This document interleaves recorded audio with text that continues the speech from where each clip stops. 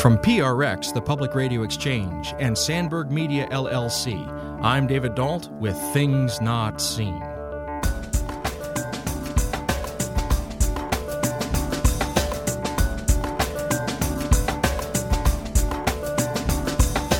Priesthood has to do with not just the things that you do in the church, but the ways in which all of us are a part of the continuous creation and work of God in the world. This is why social justice and education are so important, because the opportunities that we have to develop that to its full extent is coming to the fullness of who you are and being able to be fruitful in life, and that brings fulfillment.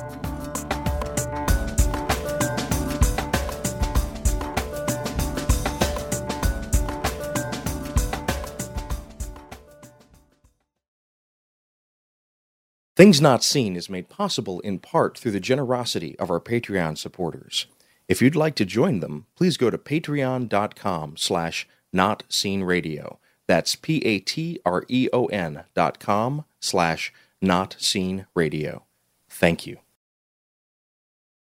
Welcome to Things Not Seen. I'm David Dault. Our guest today is Elizabeth Conde Frazier. She's a nationally recognized authority on Hispanic Bible Institutes.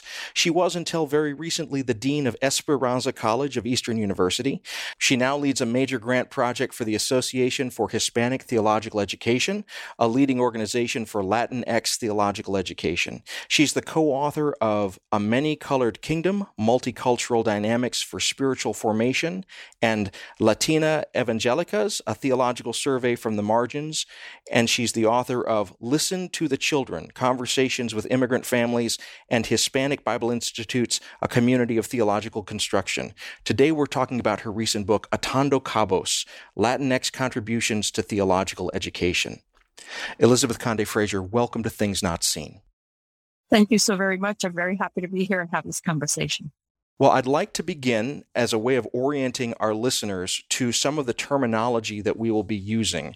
You actually do this early on in a footnote in your book, Atando Cabos, and I'd like to ask you to walk through some of the thought process with us and with my listeners today. When we are thinking about churches and religious practices that generate from the variety of Spanish-speaking countries, there are a multitude of terms that we might use. There's an older term, Hispanic. Some of my listeners may have heard Latino, Latina. Some may have heard Latinx. I'm wondering which ones you prefer, and are there technical ways in which we should be thinking about these various terms in relation to one another?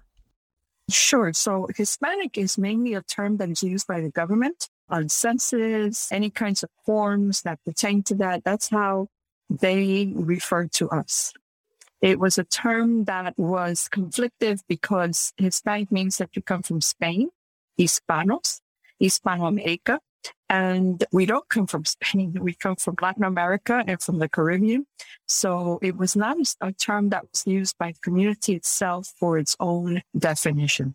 Now, of course, I have to clarify that those who are first generation, in other words, they're coming here to this country, especially after the age of 18, they don't see themselves as Latino, Latina, Latinx, or anything. They see themselves as being Salvadorian, Mexican, Puerto Rican, etc., because that's where they come from. That's where their identity was formed.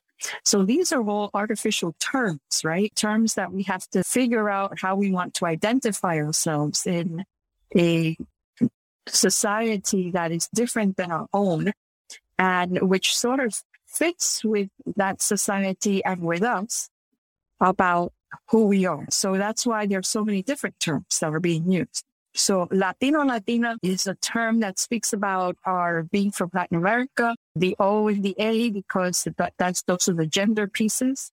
And as gender became more expanded, then we use Latinx. So that's how it's gone. Now, Latinx is still a term that is very new.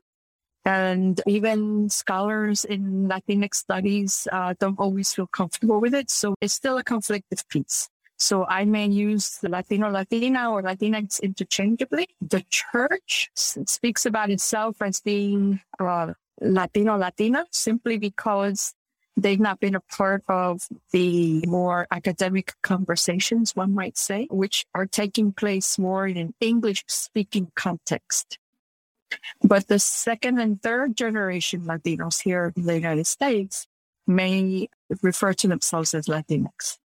That is very helpful, and part of what I'm hearing in what you're saying is that it's vitally important for anyone who wants to enter into this kind of conversation to listen to the way that the conversation partners are choosing to define themselves. Now, those are my words, not yours, but am I understanding the spirit in which you're deploying these various terms? I think that's a good way to say it, Dave. Thank you. Well, thank you. And so, as part of this, I think it's important for my listeners to also understand an added dimension of what you just said. We're not necessarily dealing with one kind of community when we're talking about the Latino-Latina church or the Latinx experience in America. We're dealing with an intersection of identities that are national and are cultural, but they're also generational. And I'd love to hear more about what you began to talk about just a moment ago when you said first generations of persons coming to America into a new cultural context will not necessarily feel comfortable with terms like Latina, Latino, but instead they'll say, I'm Salvadoran, I'm Ecuadorian, I'm Mexican. Tell me a little bit more about those generational dynamics. Sure. And I want to use the word not America, but United States. Because many of us will say, well, I'm from America already, right? So I'll say United States. So it has to do with formation of identity. The things that define who you are, that define how you see life, how you understand your place in society, etc. And the first generation is referred to as persons who have come to the United States at 18 or older. They're adult. And so most of their formation has been in country of origin, and a lot of how they see themselves has to do with where they came from. Many times we don't see ourselves as people who are here to stay, but you've come for particular reasons and you're looking to persons who have come here between the ages of 5 and 17 are 1.5 generation. So there's been a particular formation in country of origin. There's another formation here in the United States. They tend to be bilingual. And they understand what it means to be here and there. And so they can be in both places. They can function in both places. It may be that professionally they speak more, their language of profession is English because they were formed here professionally, right? And schooling and whatnot took place here. And so you'll see that taking place. And then there's the second generation, those who came here, who were either born here or came very young, before the age of 5. And 5 is important because that's when you go to school, and school is a huge socializing factor in the life of the child besides the family. And of course, for those who go to church, church could be a big socializing factor as well. And so I'm second generation. I was born here. And we tend to look at where we're going instead of where we have come from. We may or may not have had opportunity to return to the places of our parents and grandparents.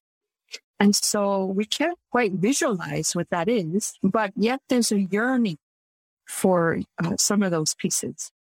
And we feel like we don't belong here, but we don't belong there either. And the not belonging here has to do with how we're treated here, right? The discrimination and so forth.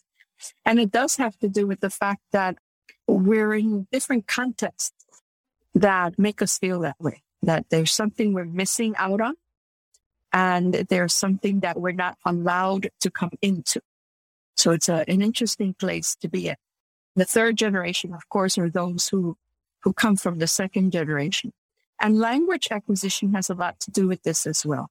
Unfortunately, in the United States, we politicize language acquisition. And in a global economy, that's not helpful to us, right? This is the only place where you can be considered highly educated and be monolingual. Most other places you would know at least another language, if not several other languages. But we've politicized that here. And that politicization has been a part of the discrimination that Latinos will experience. And so particularly in the Southwest, where the history was more punishing toward persons. They tended to not teach their children Spanish. It didn't lend itself for that. For those of us who came from the Northeast, it was not as marked, and we were able to make choices about learning Spanish. Now, we didn't have bilingual education until the 70s, 80s. And that means that while I can hear Spanish in my home being spoken, I've not formally learned the language. By the time you get to high school or even junior high school, it's kind of late to be learning a language at that point. That doesn't mean that you can't, but it's more difficult. It's when I feel self-conscious and I don't want to be making funny sounds and making mistakes and that kind of thing. So that lends itself to how one feels that one belongs or doesn't belong as well. If you're just joining us, this is Things Not Seen. I'm David Dault. Our guest today is Elizabeth Conde Frazier. She's a nationally recognized authority on Hispanic Bible Institutes.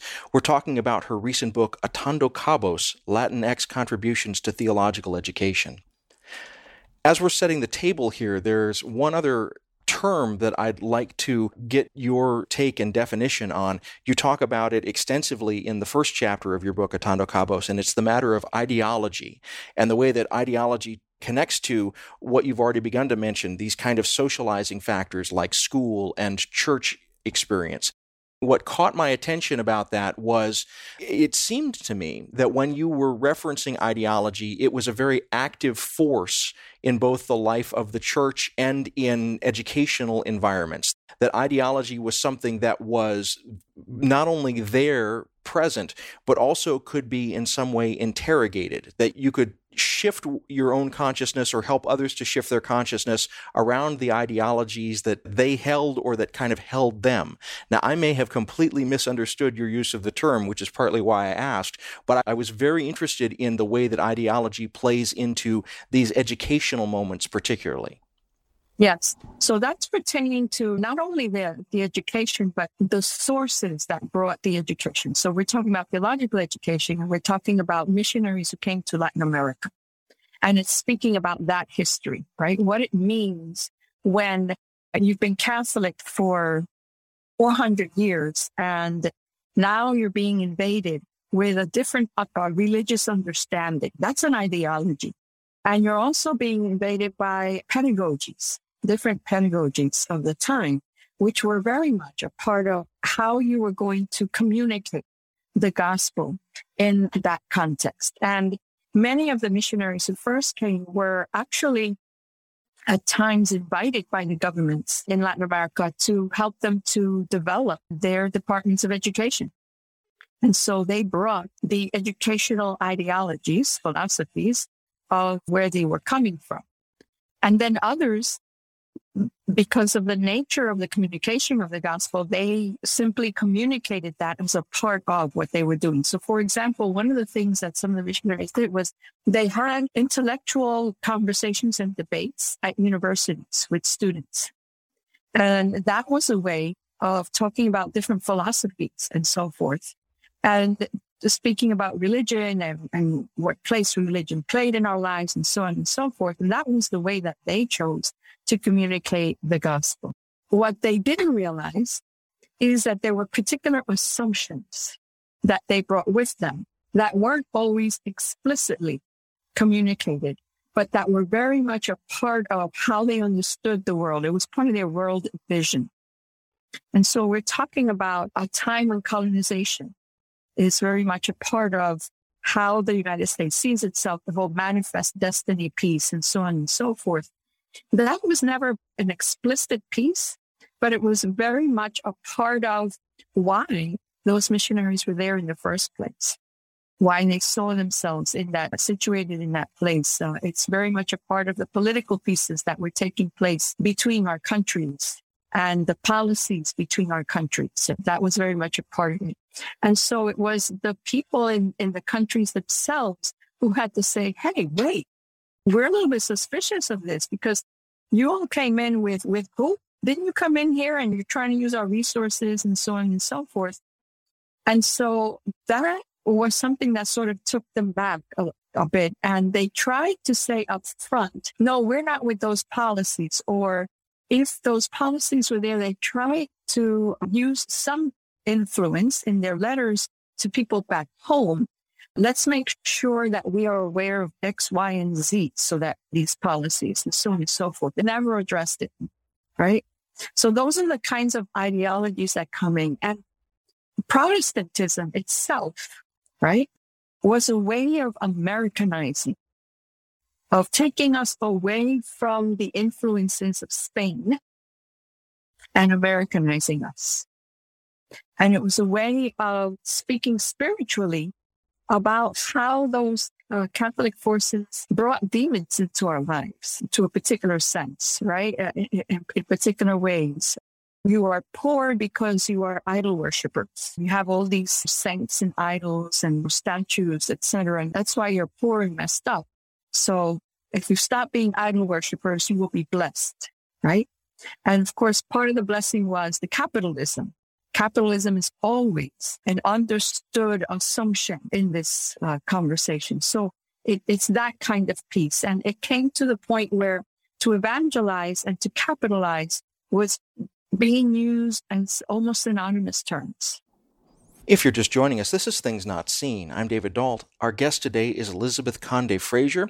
She's a nationally recognized authority on Hispanic Bible Institutes, and she was until very recently the Dean of Esperanza College at Eastern University.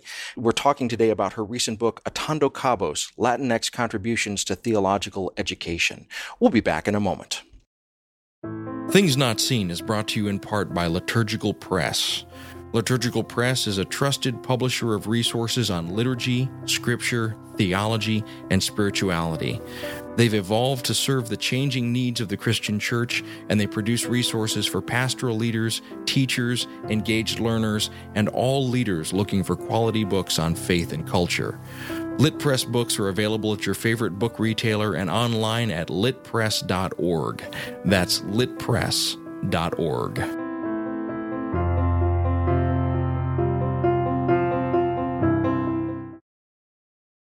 Welcome back to Things Not Seen. I'm David Dault. If you're enjoying these conversations, please go to our website, thingsnotseenradio.com. There you'll find close to 10 years of these sorts of interviews and conversations, all available for free for your listening pleasure. We're speaking today with Elizabeth Conde Frazier. She's a nationally recognized authority on Hispanic Bible Institutes, and she was until very recently the Dean of Esperanza College of Eastern University. She now leads a major grant project for the Association of Hispanic Theological Education, a leading organization for Latinx theological education. Today we're talking about her recent book, Atando Cabos, Latinx Contributions to Theological Education. Well, one of the things that has come up in our conversation in the first segment, and that is also a major part of your analysis in your book, Atando Cabos, is the way that Protestantism came to the Americas and the reasons why it was brought to the Americas and how it was utilized within the Americas. And the Catholic Church had a foothold here, both in North and South America, for a couple of centuries before the wave of sort of Protestant missionization began. I'd love to hear a little bit about the dynamics between Catholicism and Protestantism that factor into the Latinoa church. Sure. That's complex, and I'm not sure that I can totally pull that off as a short answer. But one of the things for us to remember is that religion was always used as a part of the colonization of persons. So Spain used it as well as other countries in Europe and the United States, because religion is such an important part of how we see ourselves and of how we create our world vision. It has to do with transcendent pieces. Not just what we see here, but transcendent pieces. It has to do with that which can motivate us and can move us and can bring us to commitments, deep, lifelong commitments, and it guides our loyalties.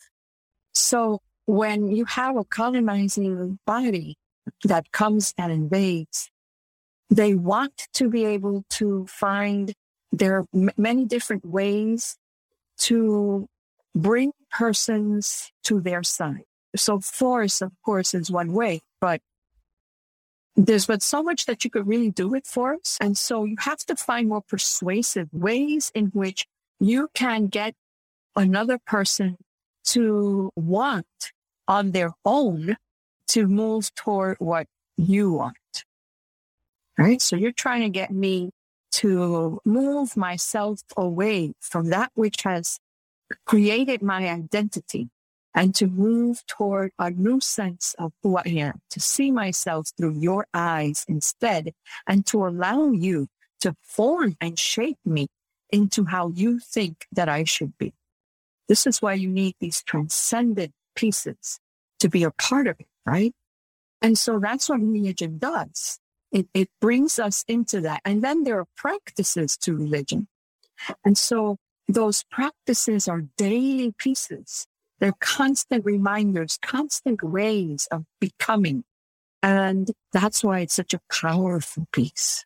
A listener who just heard your answer might come away with a very cynical view of religion, because you just said where the kind of naked use of force only has a certain application and it's got limited ability to actually control populations, and where that naked use of force ends, that's where something like religion can step in and help to give these transcendent, authoritative kind of pronouncements to people so that they are controlling themselves in the interests of the state or in the interests of power. Now, I've just given a very cynical reading to the answer that you gave, and I know that you don't stop with that cynicism, but let's just linger there for a moment. Have I actually heard correctly what you were saying in that first pass of an answer about Protestantism? Yes, because you've heard a definition that has to do with what happens when you put religion into the hands of a colonizer. So it's like a knife. If I put the knife in the hands of a killer, we know what happens. If I put the knife in the hands of a surgeon, we have a very different outcome. I really appreciate that clarification, because in your book, Atando Cabos, you go on to say, but Protestantism didn't just serve the oppressor, it also brought some pretty amazing things. And in particular, one of the things that you highlight is Martin Luther's reinvigoration of the idea of the priesthood of all believers. So why is this for you such an important part of this Protestant legacy for Latino theology and for Latino churches? Okay, so before we get to this, we get to the place where the Bible becomes a piece of literature that gives someone agency. So you had, even in Europe, before you had these movements for colonization to take place, as the Bible becomes available to people, so printing press, et cetera, now you have this piece where, and even before it's ready-made for the masses, the intelligentsia was using it as ways of rebelling against the powers that were there. So they became political pieces, really, right? But it was a way for people to have agency, because even then, kings and so forth were using the Bible as a way of maintaining their authority over the people. And so others were now using the Bible and interpreting it differently, so that instead it served to bring freedom. So who interprets is a big piece of this. So yes, Luther then, through the Reformation, one of the pieces is the priesthood of all believers. And the priesthood of all believers says this, that all of us, when we come to the place of understanding that we are God's creation, and that as such, we all have a purpose, which is what we call a calling, right? We all have a calling in life. My understanding of that, and then the Latino community, is that calling is that place where you come to know who you are as a person, what it is that you're created to do, what are your passions. And as you connect those passions to what's happening in the world and what is your place and purpose in the world, that gives significance to your life. And that is a very powerful piece for obtaining a sense of agency.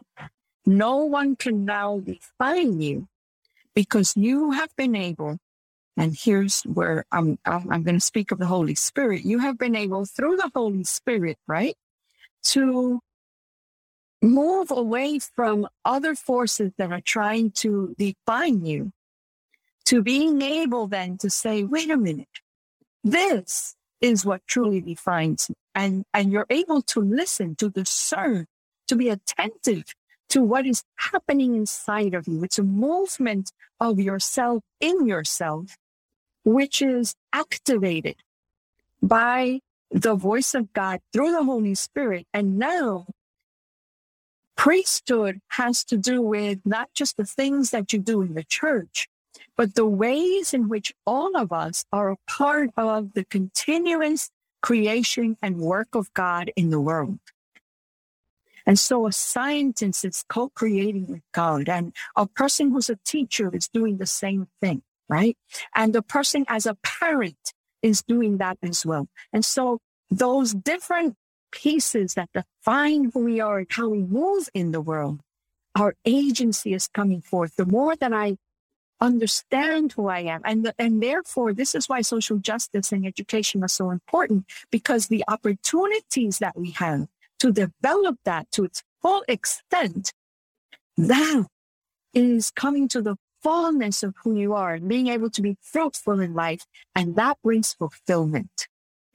And the work of that, the result of that, then brings forth life more abundant in the world. If you're just joining us, this is Things Not Seen. I'm David Dault, and we're speaking today with Elizabeth Conde Frazier. She's a nationally recognized authority on Hispanic Bible Institutes and is the author of many books. Today we're talking about her recent book, Atando Cabos, Latinx Contributions to Theological Education. I want to continue with what you were just saying about the activity of the Holy Spirit inspiring believers into co-creating, because that really speaks to the foundation of what you're trying to describe here in terms of revolutionary education. And the part of the model of education that I got from reading your book, Atando Cabos, is it's an education that isn't simply pushing information to students, but rather it is actively involving students in telling their own stories as a way of creating the educational moment together with the educator. Now, those are my words, not yours, so you may say it in a different way. Am I following the line between the notion of what you were just saying about the Holy Spirit as an active co-creator and an inspiring co-creator, and bringing students into the co-creation of their own education? That's part of it. That's part of it. That's a dimension of it. But it goes beyond that. It goes to the place where we understand the very nature of knowledge as being more than rational knowledge. Right? There are many different kinds of knowledges that inform who we are, what we do, and how we come to knowing, right? It's an epistemological piece, how it is that we come to our knowing. And within the Latina community, there are many more knowledges that are recognized. So even the knowledge of, let me take something that would seem obtuse to some people, but the knowledge of dreams, right? The knowledge of dreams is not about, whoa, tell me the future, right?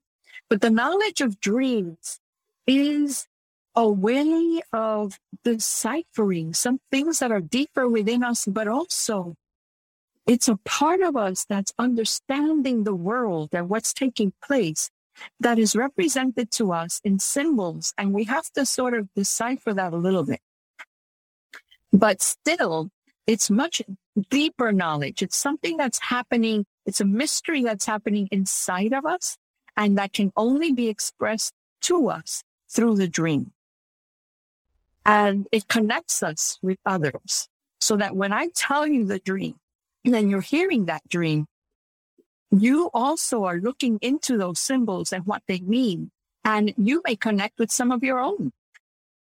And that's a conversation that we can have because we understand together that there's a knowledge of dreams. So that's just one way, right? Because then there's affective knowledge. And again, that's what we might call heart knowledge, but it's really knowledge that goes to the understanding of feelings. And not just feeling as intuition, but to understand when we're having a big meeting, let's say a community meeting, and there are polarizing factors taking place, you can see beyond just the rhetoric of the argument. And you could say, what I feel here is that there's some real grieving taking place, or persons are looking to be valued, and this is what they need valued. And if we value this, we might be able to move the argument on. Those kinds of insights come from affective knowledge. It's someone who can feel what's happening in that room, right? So it's another kind of understanding of what's taking place. I depend on those knowledges. I have people in the room with me, and they're giving me signals. If I'm the one who has to facilitate what's taking place, they're giving me signals. And if I want to recognize that all these pieces are taking place in my class or in the meeting that I'm holding or as a pastor, then what I want is to hear all those pieces, or I want to lift up questions that allow us to dig up those pieces. We recognize that this is also in our midst. And it's not only about according to the calculation of the matriculation somewhere out there, right?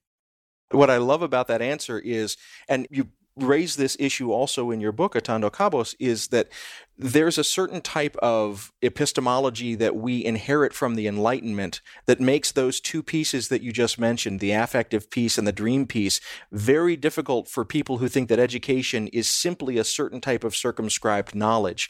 And what I really like about the educational model that you're suggesting here is it's much more a rich engagement with actual human experience, because we don't simply engage with the world in an intellectual way. Instead, we engage with the world with our heart, with our feelings, with our desires and our dreams.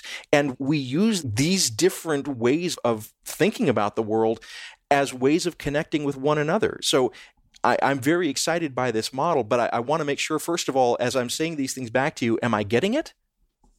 Yeah, but you are, right? Because there's creative knowledge and there's spiritual knowledge and there's holistic knowledge, right? Holistic knowledge sort of connects all of these together.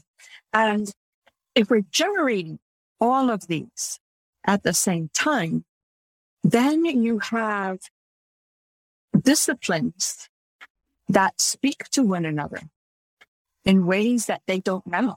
They're not siloed. And we have ways of connecting to what's going on in nature, in people, in all of the different arenas. We have ways of connecting what's really going on that are much deeper. The cadre of questions that you can ask is more vast. And so it opens you up to so much more, right? Absolutely. And part of how you begin to reimagine these educational moments is by naming something that has historically been a point of divergence between the academy and the churches. They're talking about largely the same subjects. They both draw from the Bible, the theological academy and church liturgical experience, and yet they're talking past one another. And what I'm hearing in what you're saying is a reimagination of that relationship between the church and the academy. Right. And a reimagination of how we learn. Because if I learn in those silos, so I take a class on X and I take a class on Y and I take a class on Z, and the professors in each class say, well, it's up to you all how you want to integrate this, right? And they're not drawing the connections between these pieces necessarily. And I have to go out there and try and figure that out. But in the meantime, no one has taught me to connect with all these other kinds of knowledges that are in me that are going to help me to make these connections. And so I remember going to seminary and keeping 2 sets of notes. I would fold the page in half, and on one side, I would have all the notes that I needed to get an A on the exam. And on the other side, I had all the notes of everything that was going ding, ding, ding, ding in my head, right? All the connections, all of the, oh my God, yeah, because then there's this, all the questions that I had that were outside of that rational knowledge that was recognized in that classroom for that A. And that was my meaning-making piece. Those are all my significations that were taking place. And that is what truly did inform my practice. But those were not the way. Someone else who had not been formed in a community that thought that way and was used to recognizing those pieces would not have been able to touch base with that inside of themselves because they had been taught to silence that, to not connect with it. There weren't any pathways for them to go and find those places inside themselves and in their community.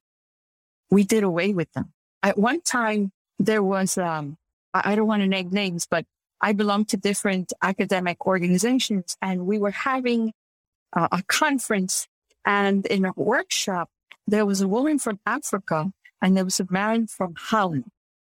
And the man from Holland lifted up a problem. We were doing some problem solving, lifting up questions, and he lifted something up. And the woman from Africa gave him this wonderful answer, but he couldn't fathom what she was saying because she was able to connect to the life of the spirit in a way that he had never, ever learned to do. Why? Because the Enlightenment had done away with that. And so in other communities, we didn't go through the Enlightenment in that way.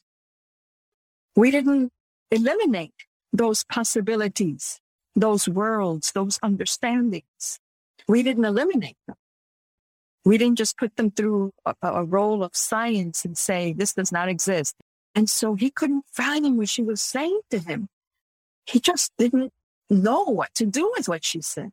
And so those of us who knew what was happening, we were trying to translate one to the other. And that was a very interesting dynamic. When I sat back and I said, wow, that was a lot of work. What did we just do here? And that's exactly what we had to do.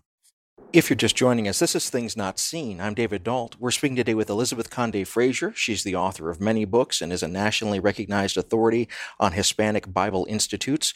We're talking today about her recent book, Atando Cabos, Latinx Contributions to Theological Education. We'll be back in a moment. Welcome back to Things Not Seen. I'm David Dault. Each week on our program, we bring you a rich conversation about culture and faith. If you're enjoying these conversations, please go to our website, thingsnotseenradio.com. There you'll find close to 10 years of these sorts of conversations and interviews, all available for free for your listening pleasure. We're speaking today with Elizabeth Conde Frazier. She is the author of numerous books, and she is a nationally recognized authority on Hispanic Bible Institutes. She was, until very recently, the Dean of Esperanza College at Eastern University. We're talking today about her recent book, Atando Cabos, Latinx Contributions to Theological Education. Well, in your book, Atando Cabos, you give some examples of different types of educational moments, and there was one that struck me and I wanted to ask you about. You were part of an exercise with a group of pastors who, some of them had come to America between 1 and 3 years ago, some came between 3 and 7 years ago, and some came between 7 and 10 years ago from a variety of Latin American or Latinx Caribbean countries. And they all had differing experiences in this educational moment, and I'd like to hear about what they all discovered and you discovered in the process of this exercise together. Well, let's talk about why we had the exercise, first of all. I think that gives it a little bit of context. This is a group of pastors who would not have had access because of affordability and because of language to seminary education in the United States, the way that it's put together right now. And so this is about inclusivity, and this is about creating spaces for continuing education for persons. Whenever you're dealing with a group of persons who have migrated, you're dealing with trauma. People don't understand what it means to leave everything that you know, the way that you know it, the way you've constructed your life, etc., and to move into a totally different community, society, where nothing is the way that it seems and where you have to figure out what life means and how to make life happen here for you. So that's a huge piece. So now people find a space called church where they can recreate what they brought with them. It's a space where you can feel safe. It's a space where you can recreate extended family. It's a space where we can share information with one another about how we live here, about who has an apartment, about all kinds of things. And people are at different levels of acculturation when they come. And so those who are a little bit of ahead can help you out and say, don't worry, it's okay to feel this way right now, or that kind of thing, right? So it serves in many ways that way. But it also depends on who's the leader, how effective this remaking of community is, and how effective it's going to be for helping our children to become in this society. It's going to depend on who is the leader. And the leader, of course, is that pastoral leader, right? The person who presides over the gifts of everyone and tries to give direction to how we're going to make meaning here together. So it's important, therefore, that pastors have an opportunity to reflect on what's taking place. But when you're dealing with survival, you don't have spaces for reflection. And so what we were trying to do is to create such a space, a place for fellowship, because you see, learning is not just about coming into the presence of a bunch of strangers. Not if you want to do the kind of deep learning with all the kinds of generating all the types of knowledges that we were just speaking about. So you have to have relationships, and we have to spend time creating that. And one way to do that is to tell our stories. So in the journey of an immigrant person, we have different stages. Yeah? And psychologists have talked about the different stages and what takes place at each one. So it was important for us to hear people speak of their stories from different stages. But it was also important for us to do some critical thinking. And the critical thinking takes place when you're looking at connections that you have or don't have in life. So now let's go to what it was that you read. So here's a group of pastors, and we had some pastors that were speaking about what they were feeling. They have just come here, 1 to 3 years they're here. What's taking place in your daily life? What are you feeling? What are you finding? What's not making sense, etc. And they spoke about that, and we wrote all of those pieces on newsprint and had them all over the place. Then we have another group of persons who spoke about what they're doing in the ministry, what the program of the church looks like, what do they preach about, what do they teach about, what's this church doing in the community, not doing, etc. And they spoke about that. And they have been here 3 to 7 years in. And then before we split, we listened to the last group. We said, what connections or not do you see between what you experience in life and how the church is addressing that? And they started to look. And there was this moment where everything hit them.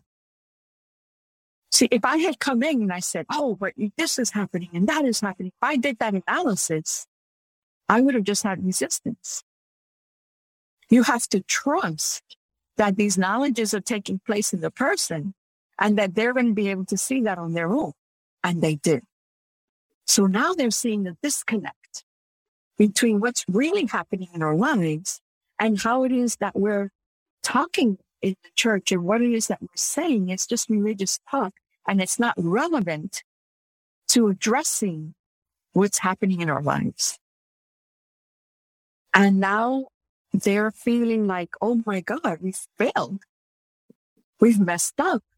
And there's a sense of shame, because when you're in community, it's not about guilt. Guilt is a very personal thing, but shame is a very communal thing, right? It's about how you see me and I see you. It's about presenting my face to you.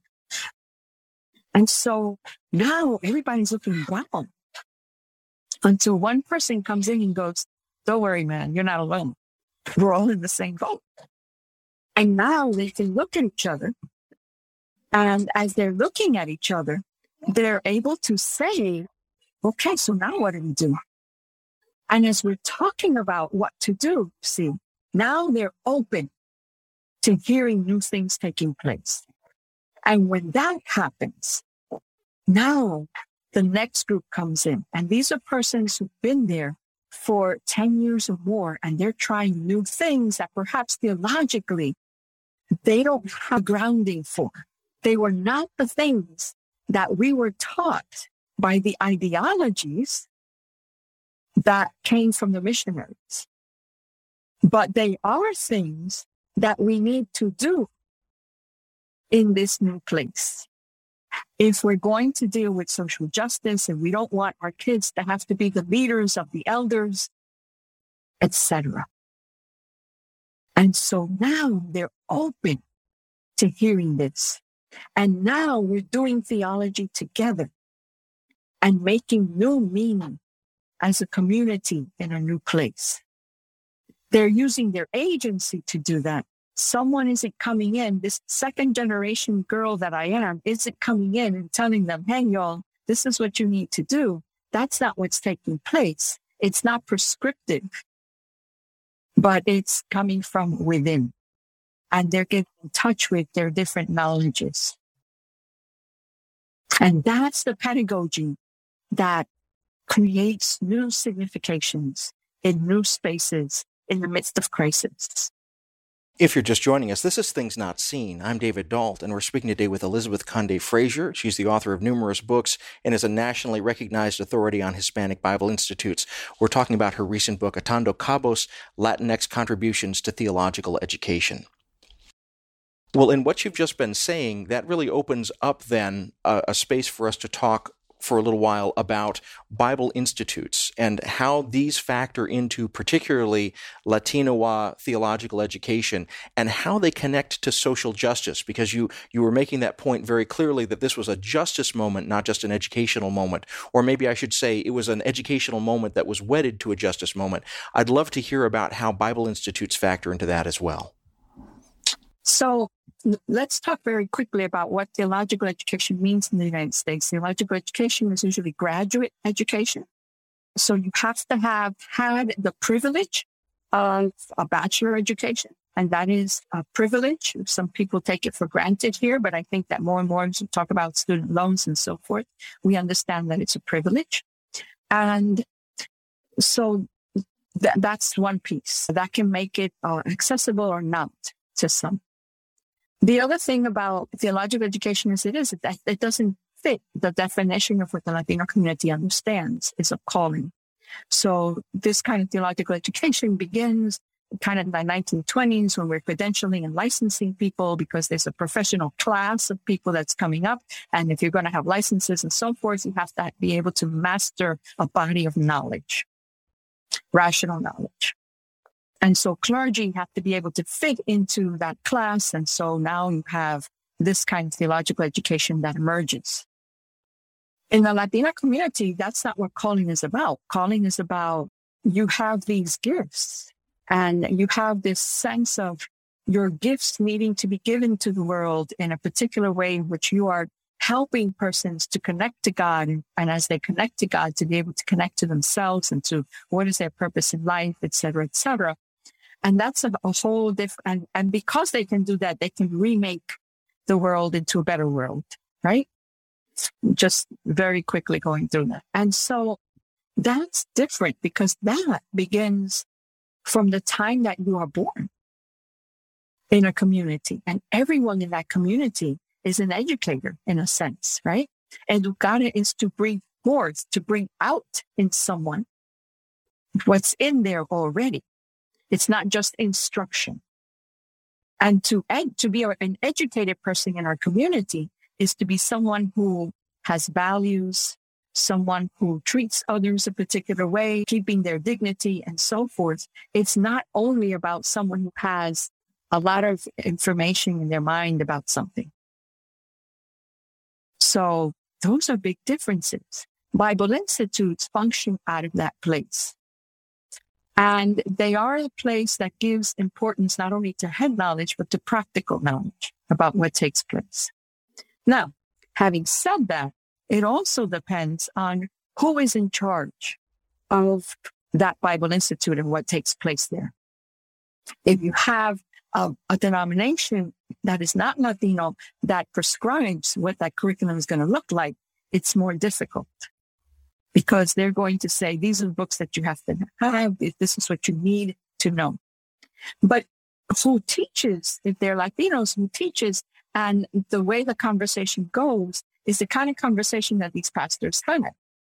Because they lift up these other questions and so on and so forth. So you have two things happening, kind of like I had my page divided in half. And so, yeah, these are the things that they told us that we have to test you on. And these are the things that really matter to us, and we're going to talk about them together. And this is what's really going to form and shape us. And so that can take place. But if a Bible Institute really is able to have the agency to do what they do best and to bring their own questions and to have their own scholars write for them, which is why the Association for Hispanic Theological Education is important, because those are one of the things that we address. And Latino Hispanic theology has emerged and is now a discipline within theology. And that's important because the questions and the pieces that are lifted up are so important. So why is it that we have systematic theology, for example? And even though the Bible is so much about immigration and exile and so on and so forth, no one ever thought to talk about immigration as a part of theological systematic theology. How interesting, right? What was the experience of those persons who decided that this is how they were going to define this particular discipline? So those are the differences when you're looking at Hispanic Latino theology and when you're asking yourself, structurally, how is this institution going to work? So it's accessible to pastors, it's affordable, it's for lay persons as well as pastors, because most pastors are bivocational or what I call multi-professional. And so it's contextualized. And the kind of pedagogy that you saw described in the book, of which we've only spoken of one example, is the kind of pieces that can be developed and knowledges that can be engaged. And that is about being inclusive. It's not just that, hey, I put these books on a recommended list for you to read. It's not just that I happen to have one professor who it happens to be from the Latinx community.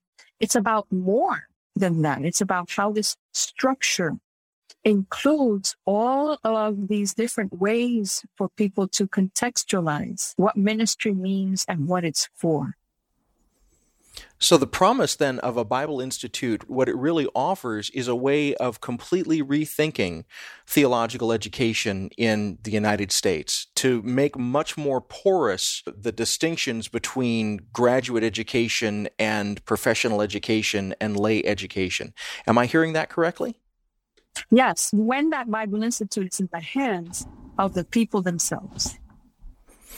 And so is there openness to this in graduate theological education, or is there some institutional resistance to these kind of models that you're suggesting in your book, Atando Cabos, and that have been put forward by the Hispanic Institute for Theological Education?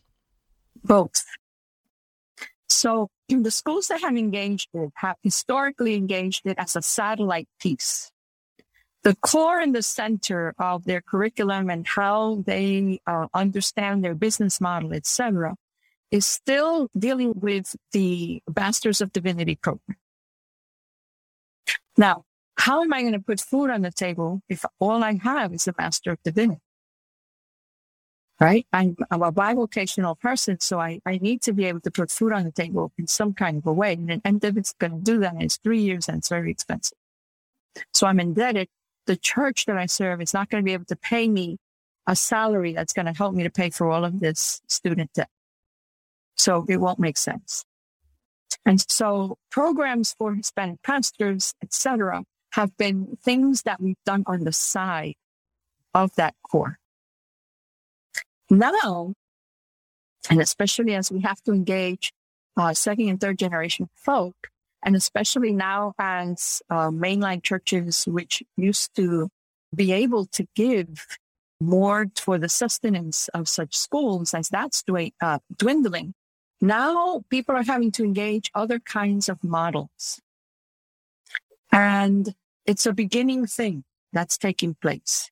Pathways between Bible institutes and seminaries are beginning to take place. But real conversation, the vaca sagrada, the holy cows, what do you call that in English? Help me find the word.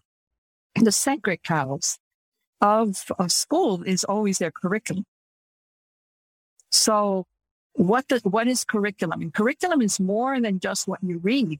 Curriculum is who teaches. Curriculum is what the business model looks like. Curriculum is, what we don't teach as much as what we do teach and why we don't teach it, right?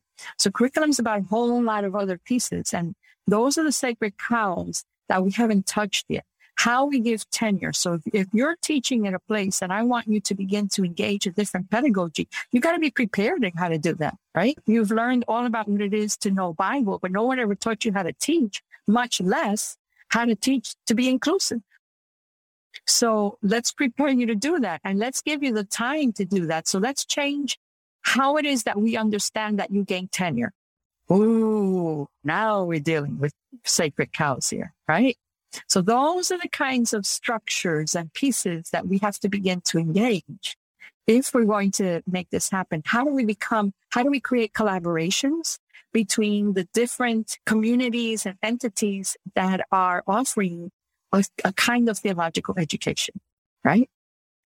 And then for the Latina community, how is it that there are themes that need to be engaged, theological themes that need to be engaged that haven't been, because you're still working on old ideologies where missionaries, for example, were not allowed to take political action. So instead of teaching us that could be a part of ministry, they shifted away from it. So instead of teaching us to march, they taught us to pray. But now people think that it's a sin to march, you see? But now with all of what's taking place and the immigration pieces and so on and so forth, they're saying, oh, heck no, we're going to have to march. But even though we don't have a theology that covers us, but we're going to have to do this. And now they're doing theology as they march, right? So everything is shifting. It's a wonderful time to be in. And that's why atando cabos, right? There's a lot of loose ends here. There's old things, there's new things emerging on top of those old things. And wow, what an exciting moment. But that's exactly why we have to think critically about these moments and create collaborations and dialogues where we haven't had them before, because it's these gaps and these silos that haven't allowed us to fully engage the potential that's there for us. Elizabeth Conde Frazier, thank you so much for taking the time to speak to us today. Your book, Atando Cabos, it taught me a bunch of history that I needed to know about the experience in the Americas, both North and South America, of Latino religious persons and religious communities. But it also gave me a lot of hope as an educator for a way that we might rethink our classrooms, our theological education models, and the way that we bring people who traditionally have not been included in theological education into theological education. I'm so grateful for the effort and the thought that you put into this book and creating it, but I'm especially grateful that you took the time to talk to us about it today. Thank you so very much. You've been very gracious in listening and facilitating this conversation, and it was very stimulating. I hope it has also been for the listeners. I'm sure it has been. We've been speaking today with Elizabeth Conde Frazier. She is the author of numerous books and is a nationally recognized authority on Hispanic Bible Institutes. She was until very recently the dean of Esperanza College of Eastern University. She now leads a major grant project for the Association of Hispanic Theological Education, a leading organization for Latinx theological education. We've been speaking today about her recent book, Atando Cabos, Latinx Contributions to Theological Education.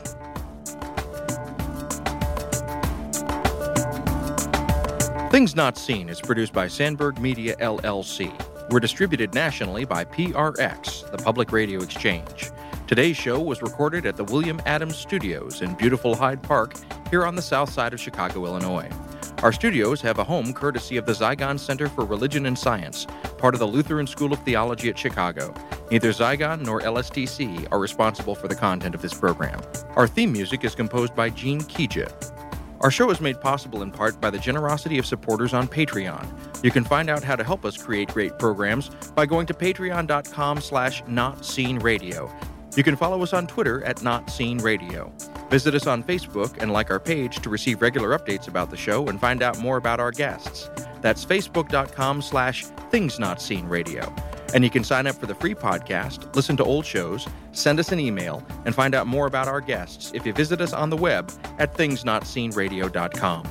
I'm David Dault, and we'll be back next week with more conversations about culture and faith. Please join us.